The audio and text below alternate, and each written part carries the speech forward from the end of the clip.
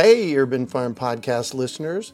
If you're as passionate about preserving the bounty of each season as we are, hey, I canned my first peaches at the age of 18, and that was a long time ago, then you're going to love what our friends over at Denali Canning have in store for you.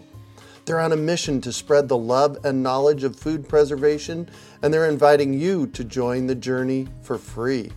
Right now, Denali Canning is offering free canning lids to anyone who wants to dive deeper into the world of food preservation.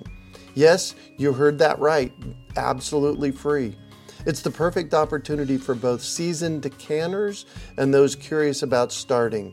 Denali is about quality, reliability, and supporting the canning community, ensuring that you get the best results every time you preserve. So why not give it a try? Visit denalicanning.com/free to claim your free lids and start your preserving adventures today. That's denalicanning.com/free.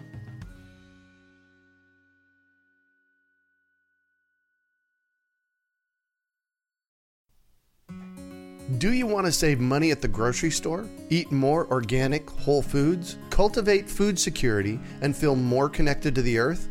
If so, then growing your own food is a no-brainer. You wouldn't believe how many people come to me claiming that they can't grow their own food. They think they don't have enough space, that they're too busy, or that they simply don't have what it takes. Perhaps you've fallen for one of these gardening myths. If you think you can't grow food, or if you think the only food that you have access to is what you buy in the grocery store, I have a life-changing webinar that you need to see. It's free and will help you unearth your inner gardener.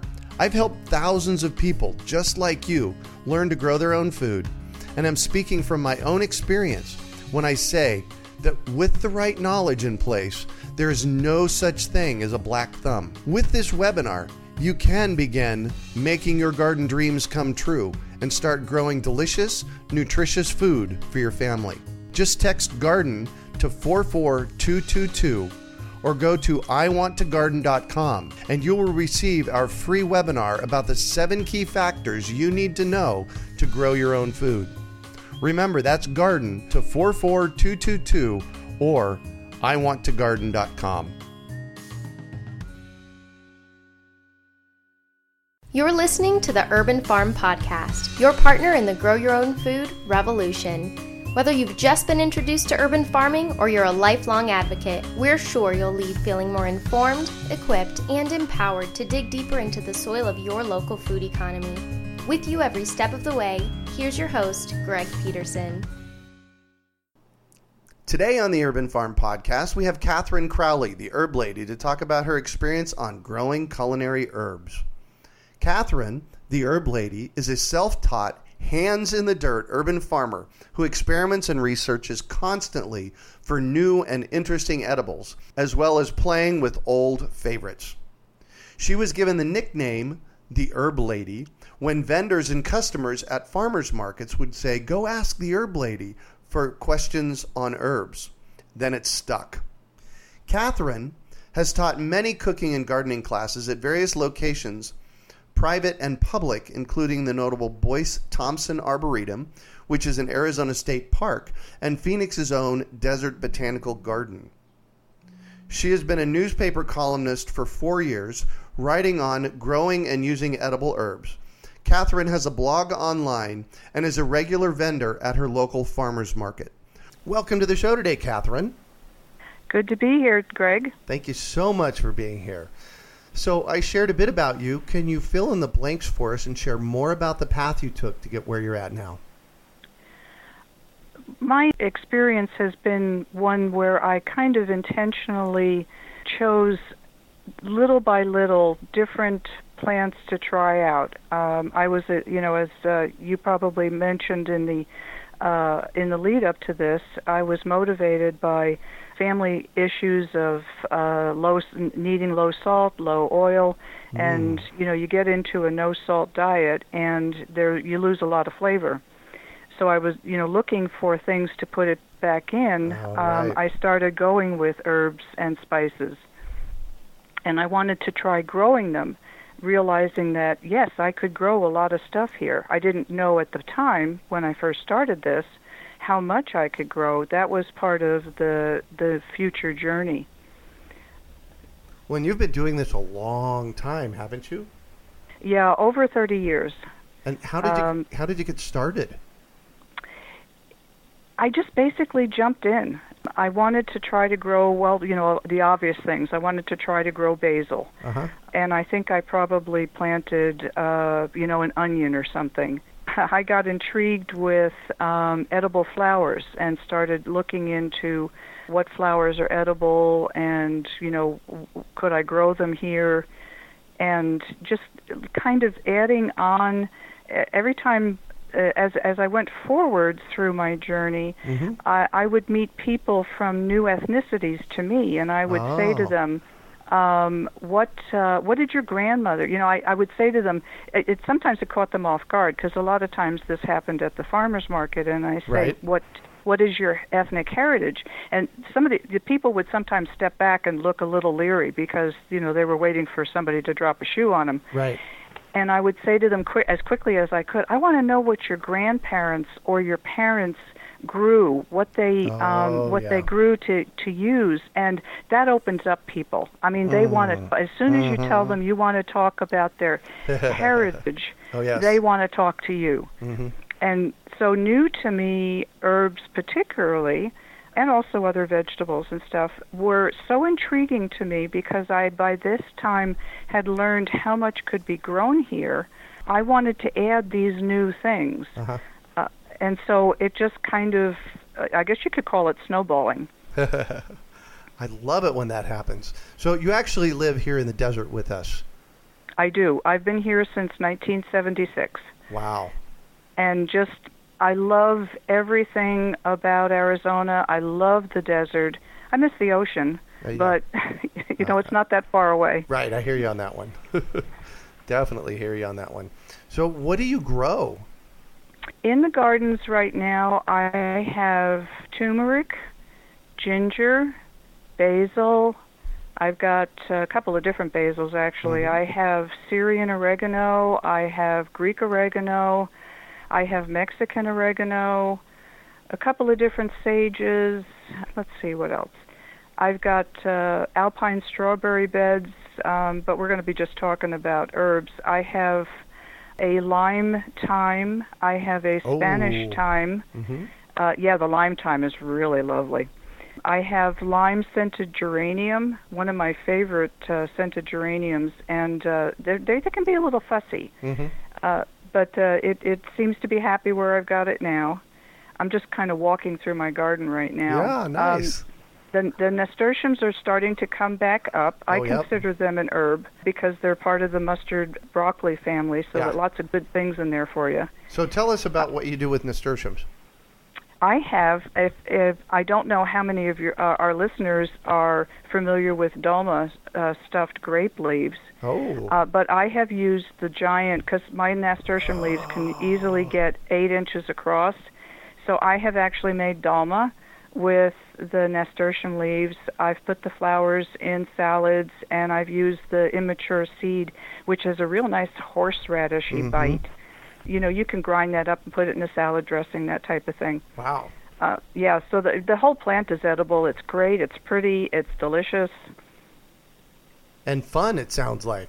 And a lot of fun. And they have a nice beneficial aspect. I let them pretty much grow wherever they want to grow in the garden because they are a pest deterrent. Oh, yes. Yes. So, and nicely, they come back year after year after year, don't they? They do. They reseed freely and pretty much anywhere they want to go. Yeah. Yeah. I found that they just magically come up wherever they want. Mm-hmm. Yes. And so what do they taste like? Kind of peppery without a real harsh... there's a big difference between the bite of horseradish and the bite of capsaicum peppers, the hot peppers, the jalapenos and that type. Yes. So you've got that peppery bite, but without a real harshness to it. The seeds have the most heat, if you want to put it that way. But the flowers and the leaves have just a real nice, mustardy, mild horseradish flavor. So they can give a real nice note to things. I've used nasturtium leaves as part of or in place of lettuce on sandwiches. Oh, nice. Oh, that's curious. Uh-huh. Well, they're big enough so they'd fill up your sandwich for you. Oh, yes. Nice. So you've been growing herbs a long time. For somebody that's brand new, what's a good way to get started? What's a simple one to start with? Probably for going into the warm weather, I would say basil, is just one of the easiest ones to start. It really wants to germinate. Uh-huh. Once the soil temperatures warm up, it's one of those that likes its feet warm and benefits from the long daylight hours going into the warm weather. Mm-hmm. So basil is probably the easiest one in full sun, in the ground preferably if you can, or a very large. I always recommend a minimum of a 20-inch wide pot if you're going to container garden. Right. And then just plant in the center of the pot. And you can put in edible flowers around it too. So basil would be the good one for the summertime going into the warm weather. And then if the people are thinking this time of year, cilantro, coriander germinates very well going into the cool weather. They're the opposite of basil. They like their feet cool and they can tolerate the lower daylight hours of the winter. So hold on here. For our listeners that don't know, you just mentioned two herbs. Right. The cilantro and the coriander. Right. Tell us about that, because they're not. Yeah. Yes, and it's interesting because it's one of the few culinary herbs where the seed tastes dramatically different from the leaf. Oh, yes. So coriander has a very unique, the seed is a hard, round seed, I don't know what size you would call it, maybe an eighth of an inch. Uh-huh. It's one of the bigger herb seeds, and it has a very distinctive spice. I mean, you could taste that it's a spice rather than an herb as in a green herb. Whereas the cilantro has, a lot of people don't know what the back notes are, but it's kind of a citrusy back note. And interestingly enough, the leaf, the cilantro leaf and the basil leaf are deemed to be in order the least favorite and the most favorite of herbs worldwide, according to a survey that was done some years ago. Basil was the most popular herb in the world, and cilantro was the least. Least, yeah. I can get that. I cannot touch cilantro when it's fresh. I can't pick it because it drives me nuts. Now, I like a little bit of it in my salad, or in salsa, or in food, but the oils in it they don't do me. Yeah, well, and it truly is a love it or hate it herb. You ask people if they've ever had cilantro, and you're going to get it. There's no gray area. Yeah. They're either going to love it or they're going to hate it. Yeah, exactly. Exactly. So you said something that is quite curious, and I'd like you to speak to it, and that's spices versus herbs. This is one of those, the difference between a bug and an insect type of an answer. Uh-huh. So all herbs are spices, but not all spices are herbs. Oh. In that an herb is generally considered to be the leafy part of the plant, whereas a spice is the seed, the stem, the root, in other words, the dried matter of the plant. So what is the single biggest challenge for new gardeners in growing herbs? I think it probably applies to herbs and everything else. They basically start out by saying, well, we can get really hot here in the desert, for instance, as an example. So therefore, everything has to be shaded. And that is probably one of the biggest mental traps, maybe, is a way to put it, that people get themselves into.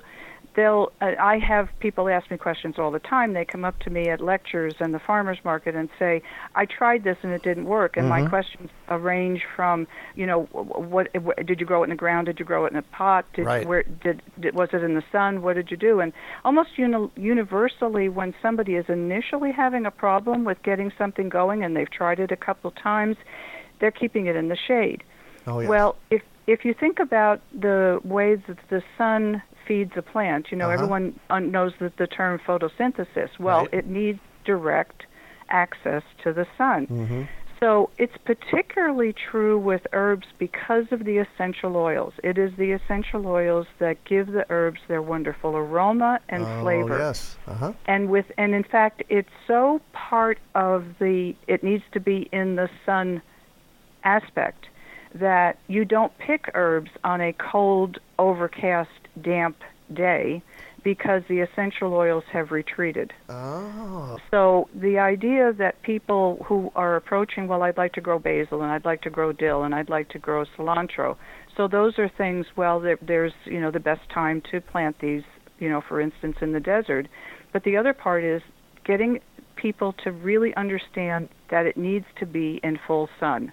It can take a little shade, but basically we're talking about 6-8 hours a day, direct sun, year-round. Uh-huh. And that gives them the healthiest plants, the ones that are the most aromatic, the most flavorful, right, and the ones that are most likely to do so well that they'll happily reseed for you the next season. Cool. So, happily reseed. Talk about that process, would you? Yeah, most of these herbs will reseed if you let them go to the full maturity.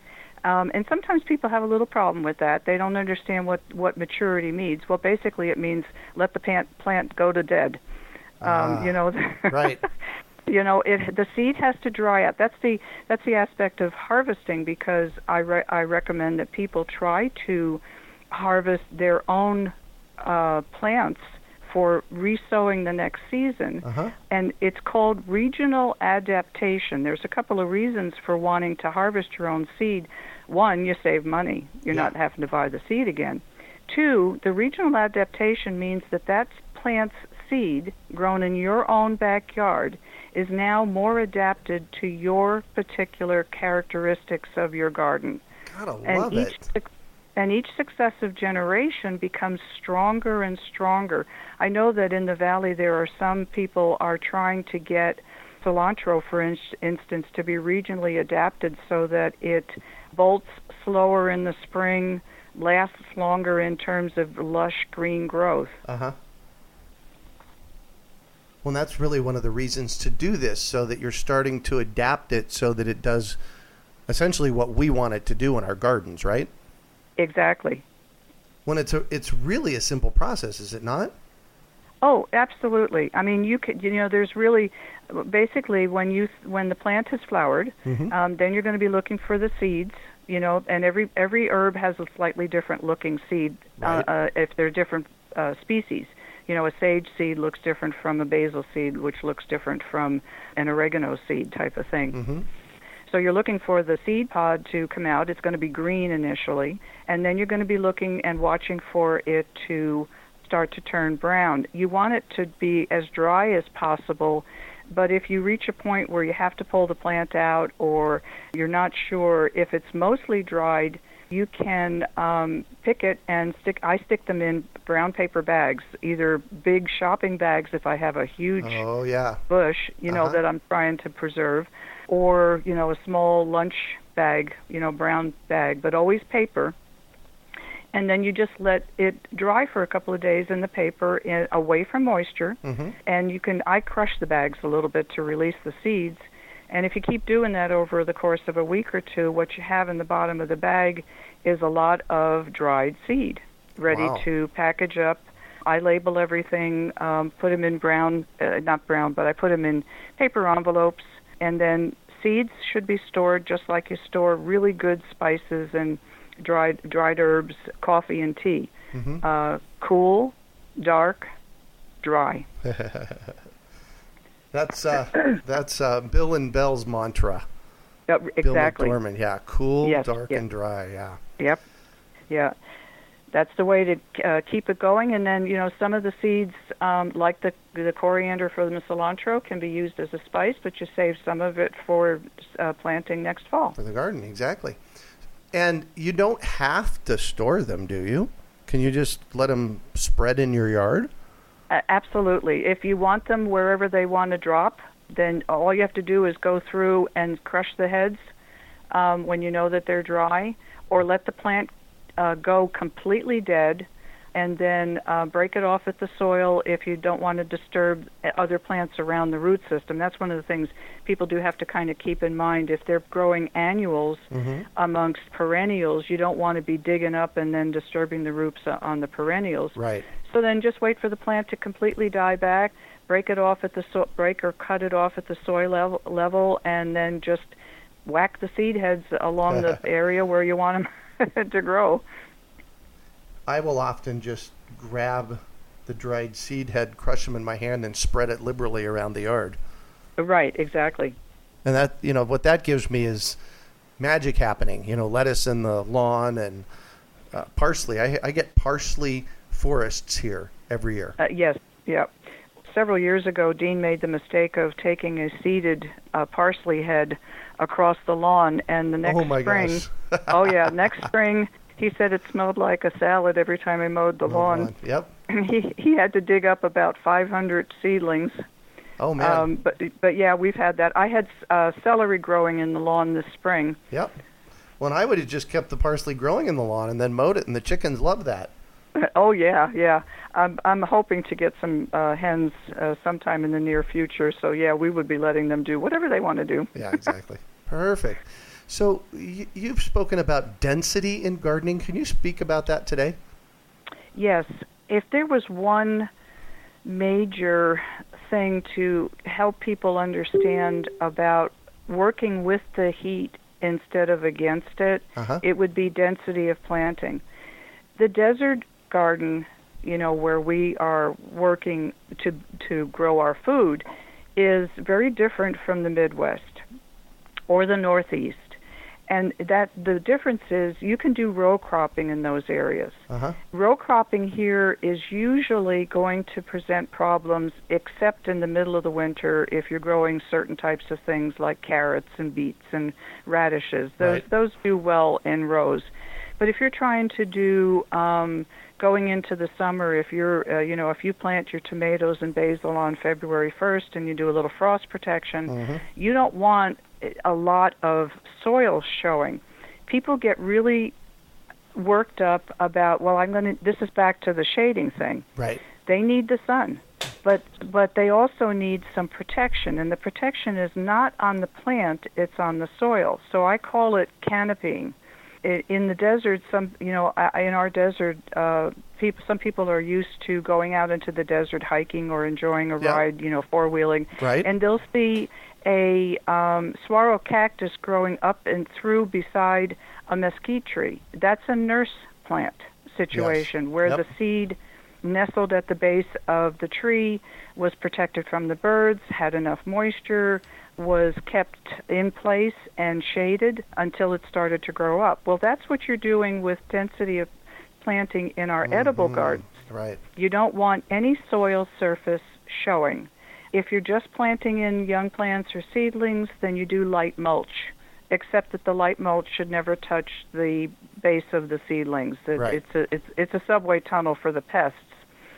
So, there's some just some challenges. You just don't want it to touch the seedlings. Right. But that's basically it. You don't want soil showing when you're growing in your garden.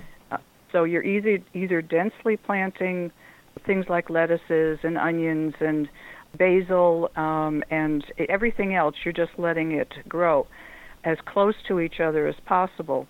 I learned the nurse thing, the density of planting, by accident quite a few years ago. I wanted basil, and it was really the horrible time to plant it. I was transplanting basil like June 15th. Oh, my gosh. Yeah. But I wanted some. But what I did was I put in about 6 plants, and I did sort of instinctively, I put them all fairly close together. They were in like a 12 or a 14-inch circle, and I just kind of densely planted them all right there. Oh, nice. Yeah, so over the course of the next several weeks, the obvious happened. Some of them started to die, but the ones that didn't die were the ones in the middle that had their side protected by the other plants, and the soil was canopied. So while one by one the exterior plants started to drop off, the interior ones had all of that sun and were growing lush and large. And by the time the exterior plants had actually finished dying off, the center one or two plants, I think there were 2 plants that survived, were huge. And what I want to point out, in permaculture, we call that observation. You observed and figured out what worked in that space. Yay. Absolutely. Yeah. Absolutely. And that's also kind of my modus operandi, if you will. We occasionally talk about failure, and failure is inevitable in the garden. But I kind of instinctively or intentionally built failure into my journey because I wanted to find out where things grew best. Oh, yeah. So I would, particularly if I was doing something new to me, I would buy 3 or 4 or 5 plants or plant sets of seeds in different locations in the garden, different sun angles, different moisture levels, whether they were near or far from large things like our trees, and see what did well where. And then I could turn around and help share that information with people about this is what worked. And then similar plants, as I would get more intrigued with other new plants, new to me herbs, talking to, people from other cultures, I would say, well, that one looks just like that one over there. So I'll bet it would do well in the same spot, or the same area. And so, over 30 plus years, I've developed somewhat of a plant instinct, like you say, observation, to say, this is probably going to do okay over here. And most of the time, I'm right. But I've got a lot of trial and error. I'm responsible for a lot of green death. Yeah, well, I think that's part of what makes us good farmers and gardeners, is it not? Absolutely. Yeah. Absolutely. I mean, I've actually talked to a soil scientist and found it sad that some of the corporate farmers work from a manual given to them by an end supplier who wants to tell them how to grow something and what to do to get uniform Christmas ball tomatoes and that type of stuff. Right. And a soil scientist will say to them, if you do this one more thing, you're probably going to increase your production, and they don't want to hear it because they're not actually farmers and gardeners. Yeah. They're not people in touch with the soil. I hear you, and I'm kind of speechless as to what to say to that because there's so much truth to it. Yeah, it just, like I said, when I had this conversation, it was sad because my mom grew up on a farm. People from and there's lots of good farmers out there. I don't want to make this a generalization. There's lots of really wonderful farmers out there who really understand the soil and what it takes and how plants grow and the whole synergy of what's going on. And then there's a corporate person who says, okay, I can make a lot of money if I grow this plant for that corporation. In that particular way, yeah. Yeah. Yeah. So now we've grown all of these herbs. What are we going to do with them? Is there a simple way that we can make our own blends? Oh, absolutely, absolutely. One of my favorite ways to help people understand how to make a blend, because, one of the things, of course, one of the questions I get asked a lot, or when I'm talking to people and they say, well, I don't know how to use herbs. I've never used them. Right. For certain cultures, basically it's butter, salt, and pepper. Right. And so what I say to them is our sense of taste is very much linked to our sense of smell. So I say put an herb or a spice in the palm of your hand, rub it and smell it. If it smells good to you, it will taste good to you. And everybody's sense of smell and taste is different. So that's why you wouldn't like cilantro, but somebody else would. So then if you want to build a blend, take another herb and rub it in with the first one and smell it. If it smells good to you, then it will probably taste good to you. And you can do this with 3, 4, 5 herbs and get your own blend that is Greg's blend, and it's his go-to blend for everything. The one thing I would make a recommendation for, if you look at seasonings for sale in the spice aisle, you'll notice that in many blends, thyme is in there. And there's a reason. It's an anchor herb. It's always used, almost always found in any kind of a blend, because it's a little bit oregano, a little bit basil. That it's the essential oils that cross these all of these wonderful herbs. They are in different combinations within herbs. Like, as an example, marjoram and oregano and Greek oregano are from the same family. However, Greek oregano has a whole lot of carvacol in it, which is also found in thyme, but almost none in marjoram. Marjoram has a little bit of a citrus back note, and so it's almost sweeter than bitier, like the oregano. Right. Oh, that's very interesting. So then what I hear you say is that really we can make up our own special blends by figuring out what smells and tastes best to us. So that sounds really simple. Yes, it is. It's just a real simple way to make something that really is something that you can always use. You know it will taste good. And people think in terms of, you need a steak blend, and you need a chicken blend, and you need a fish blend. And to a certain extent, certainly some herbs and spices bring out the flavor more, because that, by the way, is the whole point of cooking with herbs and spices.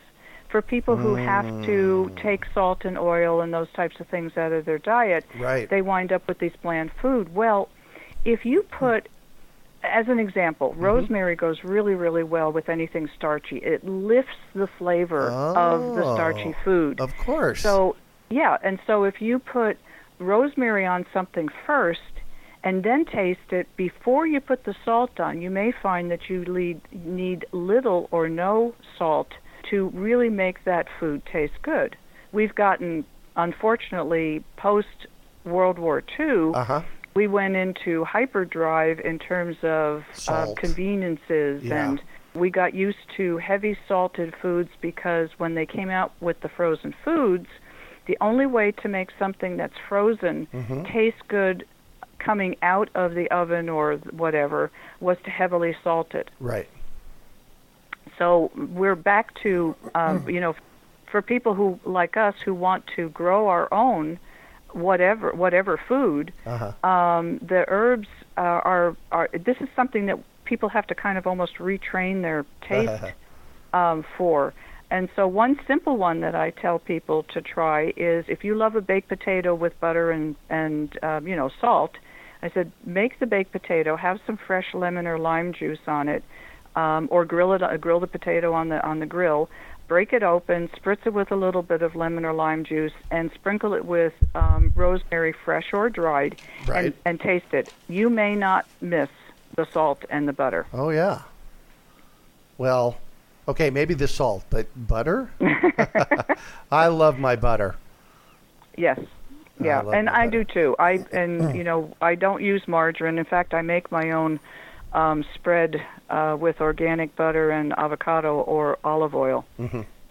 So now we've grown these herbs and we know how to blend them, and we go out into our garden and we pick some of them. What's your favorite ways of drying them? I have two ways that I dry my herbs, and it depends on the time of year and how much I have. Now, with a lot of heavy production of the herbs, I will dry large batches in the sun. Yeah, I'm just taking advantage of what nature has given us. For small batches, though, I like to dry them in the refrigerator on a paper plate or on a paper towel. Our modern refrigerators operate on a low-density freeze-drying process, constantly removing the moisture. Right. So unlike drying people dry them on the counter, they dry them in the microwave, they dry them in the oven, but in the refrigerator, mimicking the freeze-drying process retains more of the color and more of the flavor. Basically because heat dissipates the essential oils. Yeah. So let's talk specific herbs.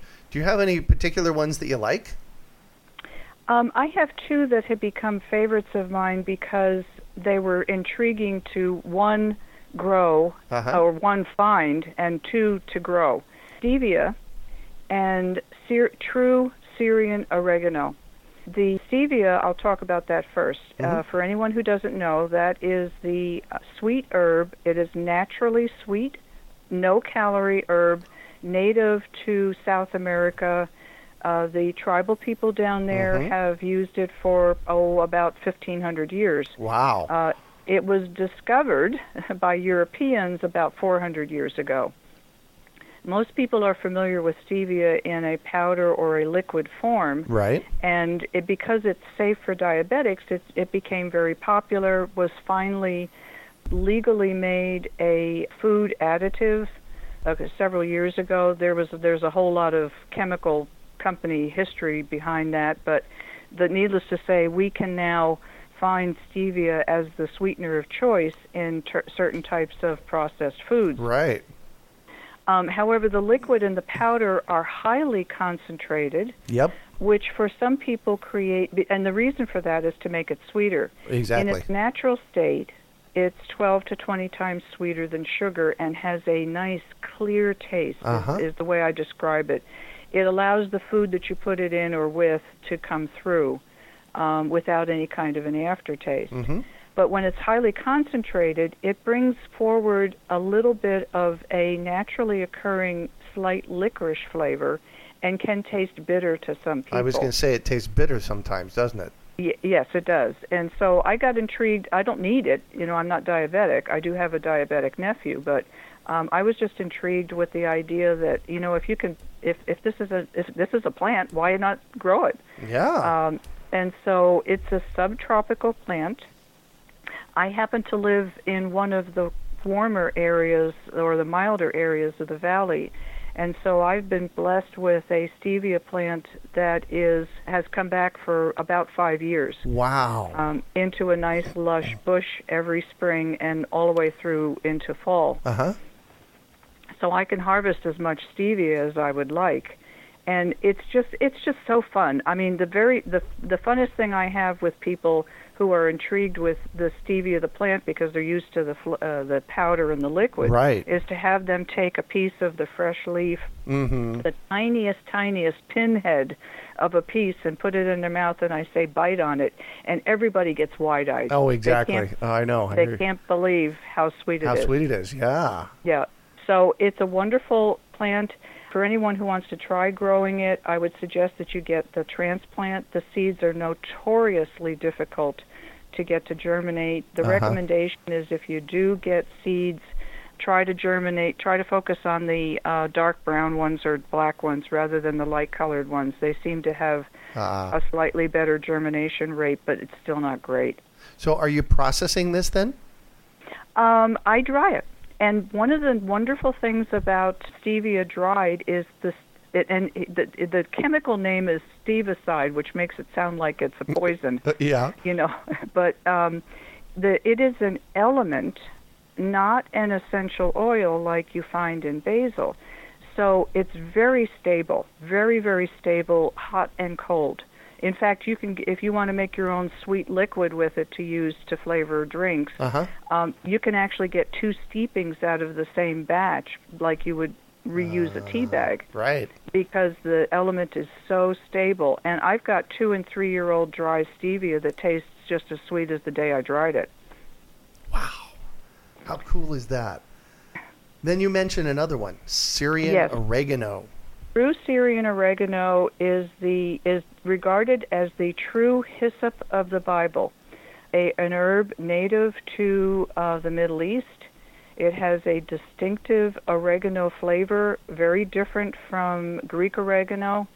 And there's been a hybrid that has been grown and sold in the United States for a very long time, but it was never acknowledged as the true Syrian oregano, and I kept trying to find it. And a couple of years ago, Baker Creek, a lot of people know Baker Creek seeds, it's rareseeds.com. Yep. They were able to acquire a batch of the seed directly from the Middle East. And I got some and started growing it. It germinated very well. In fact, it's such a robust plant. I had to cut back the original plant because it was just taken over. Nice. It's one of my favorite go-to herbs for flavoring savory things. I like Mexican oregano too, but you're really talking about an ancient herb that does go all the way back to and before, probably into pre-biblical times. Wow. And what do you use it for? A lot of times I will just use it in a vinaigrette. I'll use a citrus or some type of acid, citrus or vinegar, an oil. Whether if I want a robust oil, I use olive oil, avocado oil, and it's my favorite herb to add into the vinaigrette for any kind of salad. It's a really good component of a blend that I would do as a paste on something like a roast, like a chicken or a turkey. Right. Yeah, exactly. Yeah, or a pork roast. Yeah, just sprinkled fresh into salads. If I'm going to make chicken salad, for a sandwich, I might put a little bit of it in there. Yeah. Yeah. Wow. You know what? We need to get you back on the show in the future and talk about all the great things you can do with the herbs because. Oh yeah, because the other part of it is if you grow it, eat it. Exactly. So, what projects are you currently working on? Well, I'm happy to say I just finished. It took me a while, but I just finished the 2017 month-by-month wall calendar. It's just been released by my publisher. Nice. So I'm excited to get that out there, and I got it. The tool was necessary, I think, because most of the gardening information, if somebody decides they want to go up to the internet or they want to look for something on how to grow whatevers, most of it's written for four-season regions, not for the desert. So this calendar is specifically for the desert Southwest and the deep South, USDA Zone 9B and above. Nice. So how can we get a hold of one of those if we live in 9B or above? Right. So it's the publisher link site is Lulu, spelled just like it sounds, LULU.com /herbs, HERBS, the number 2 and the letter U.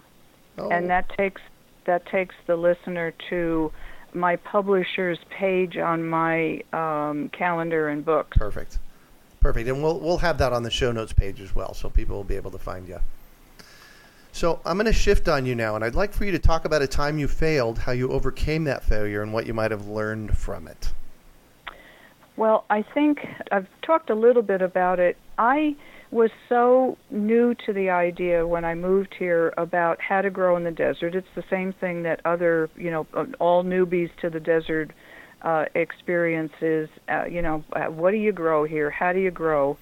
And I started basically saying, well, if I put something over here, let me see what it does. And I kind of built failure into my garden journey.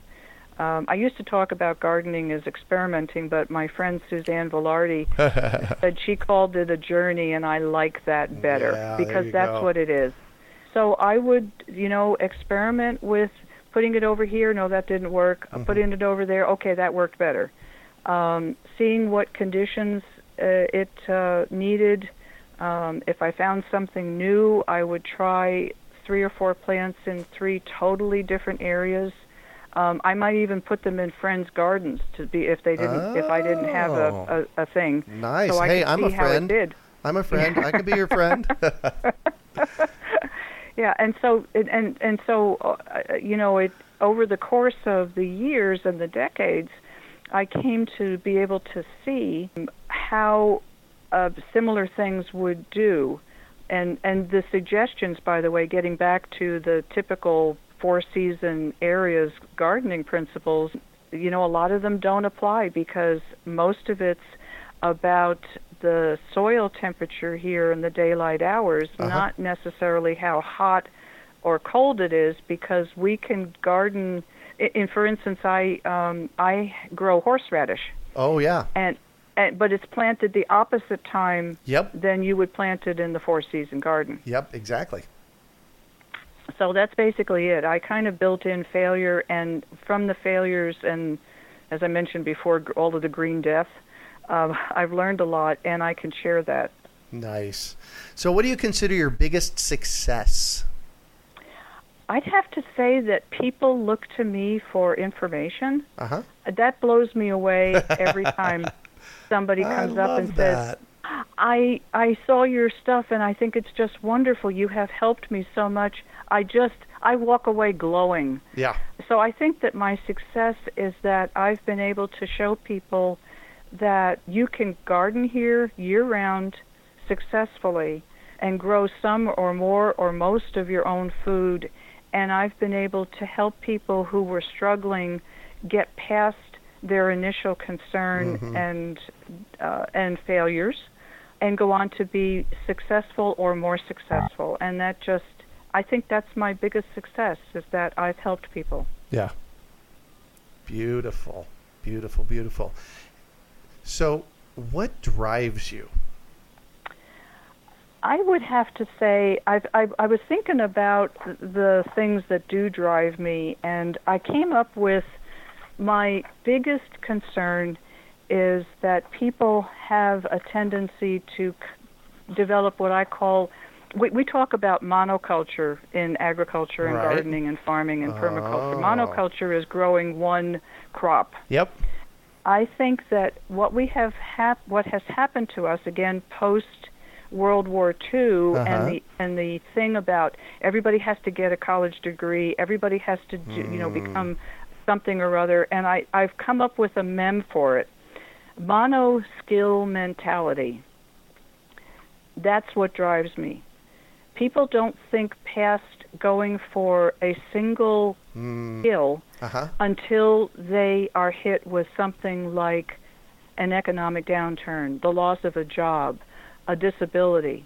All of a sudden, all of that wonderful, you're a lawyer, you can't do it anymore. You're a doctor, your hand won't work. Yeah. These, people, you're a mechanic, but you don't know how to really take care of a financial business if you wanted to own your own garage. Yeah.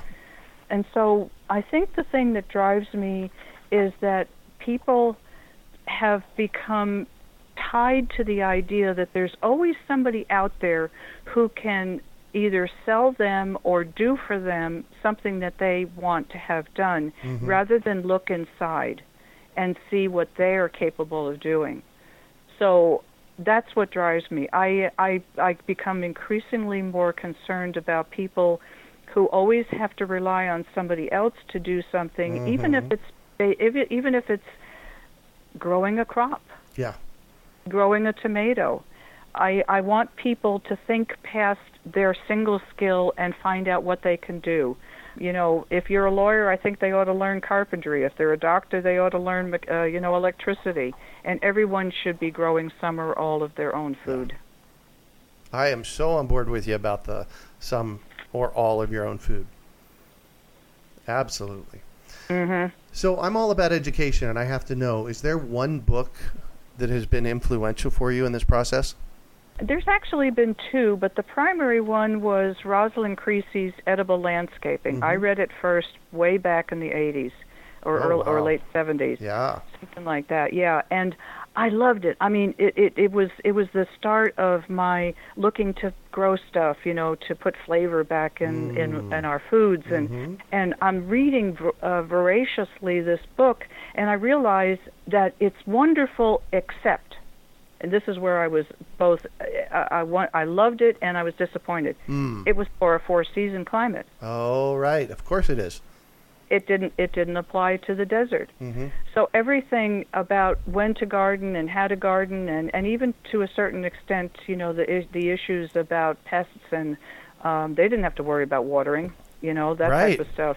So none of the things that is applicable to a desert gardener was addressed in Rosalind's book. As wonderful as it was, hers was the impetus for me to really get into researching. I research constantly. Right. I'm self-educated. I'll be honest, I've never taken courses for it because I'm a test phobic. And so I rely on the world's largest library, or I buy books, the internet. I research constantly, always looking to verify and re-verify whatever it is I'm focused on. Yeah.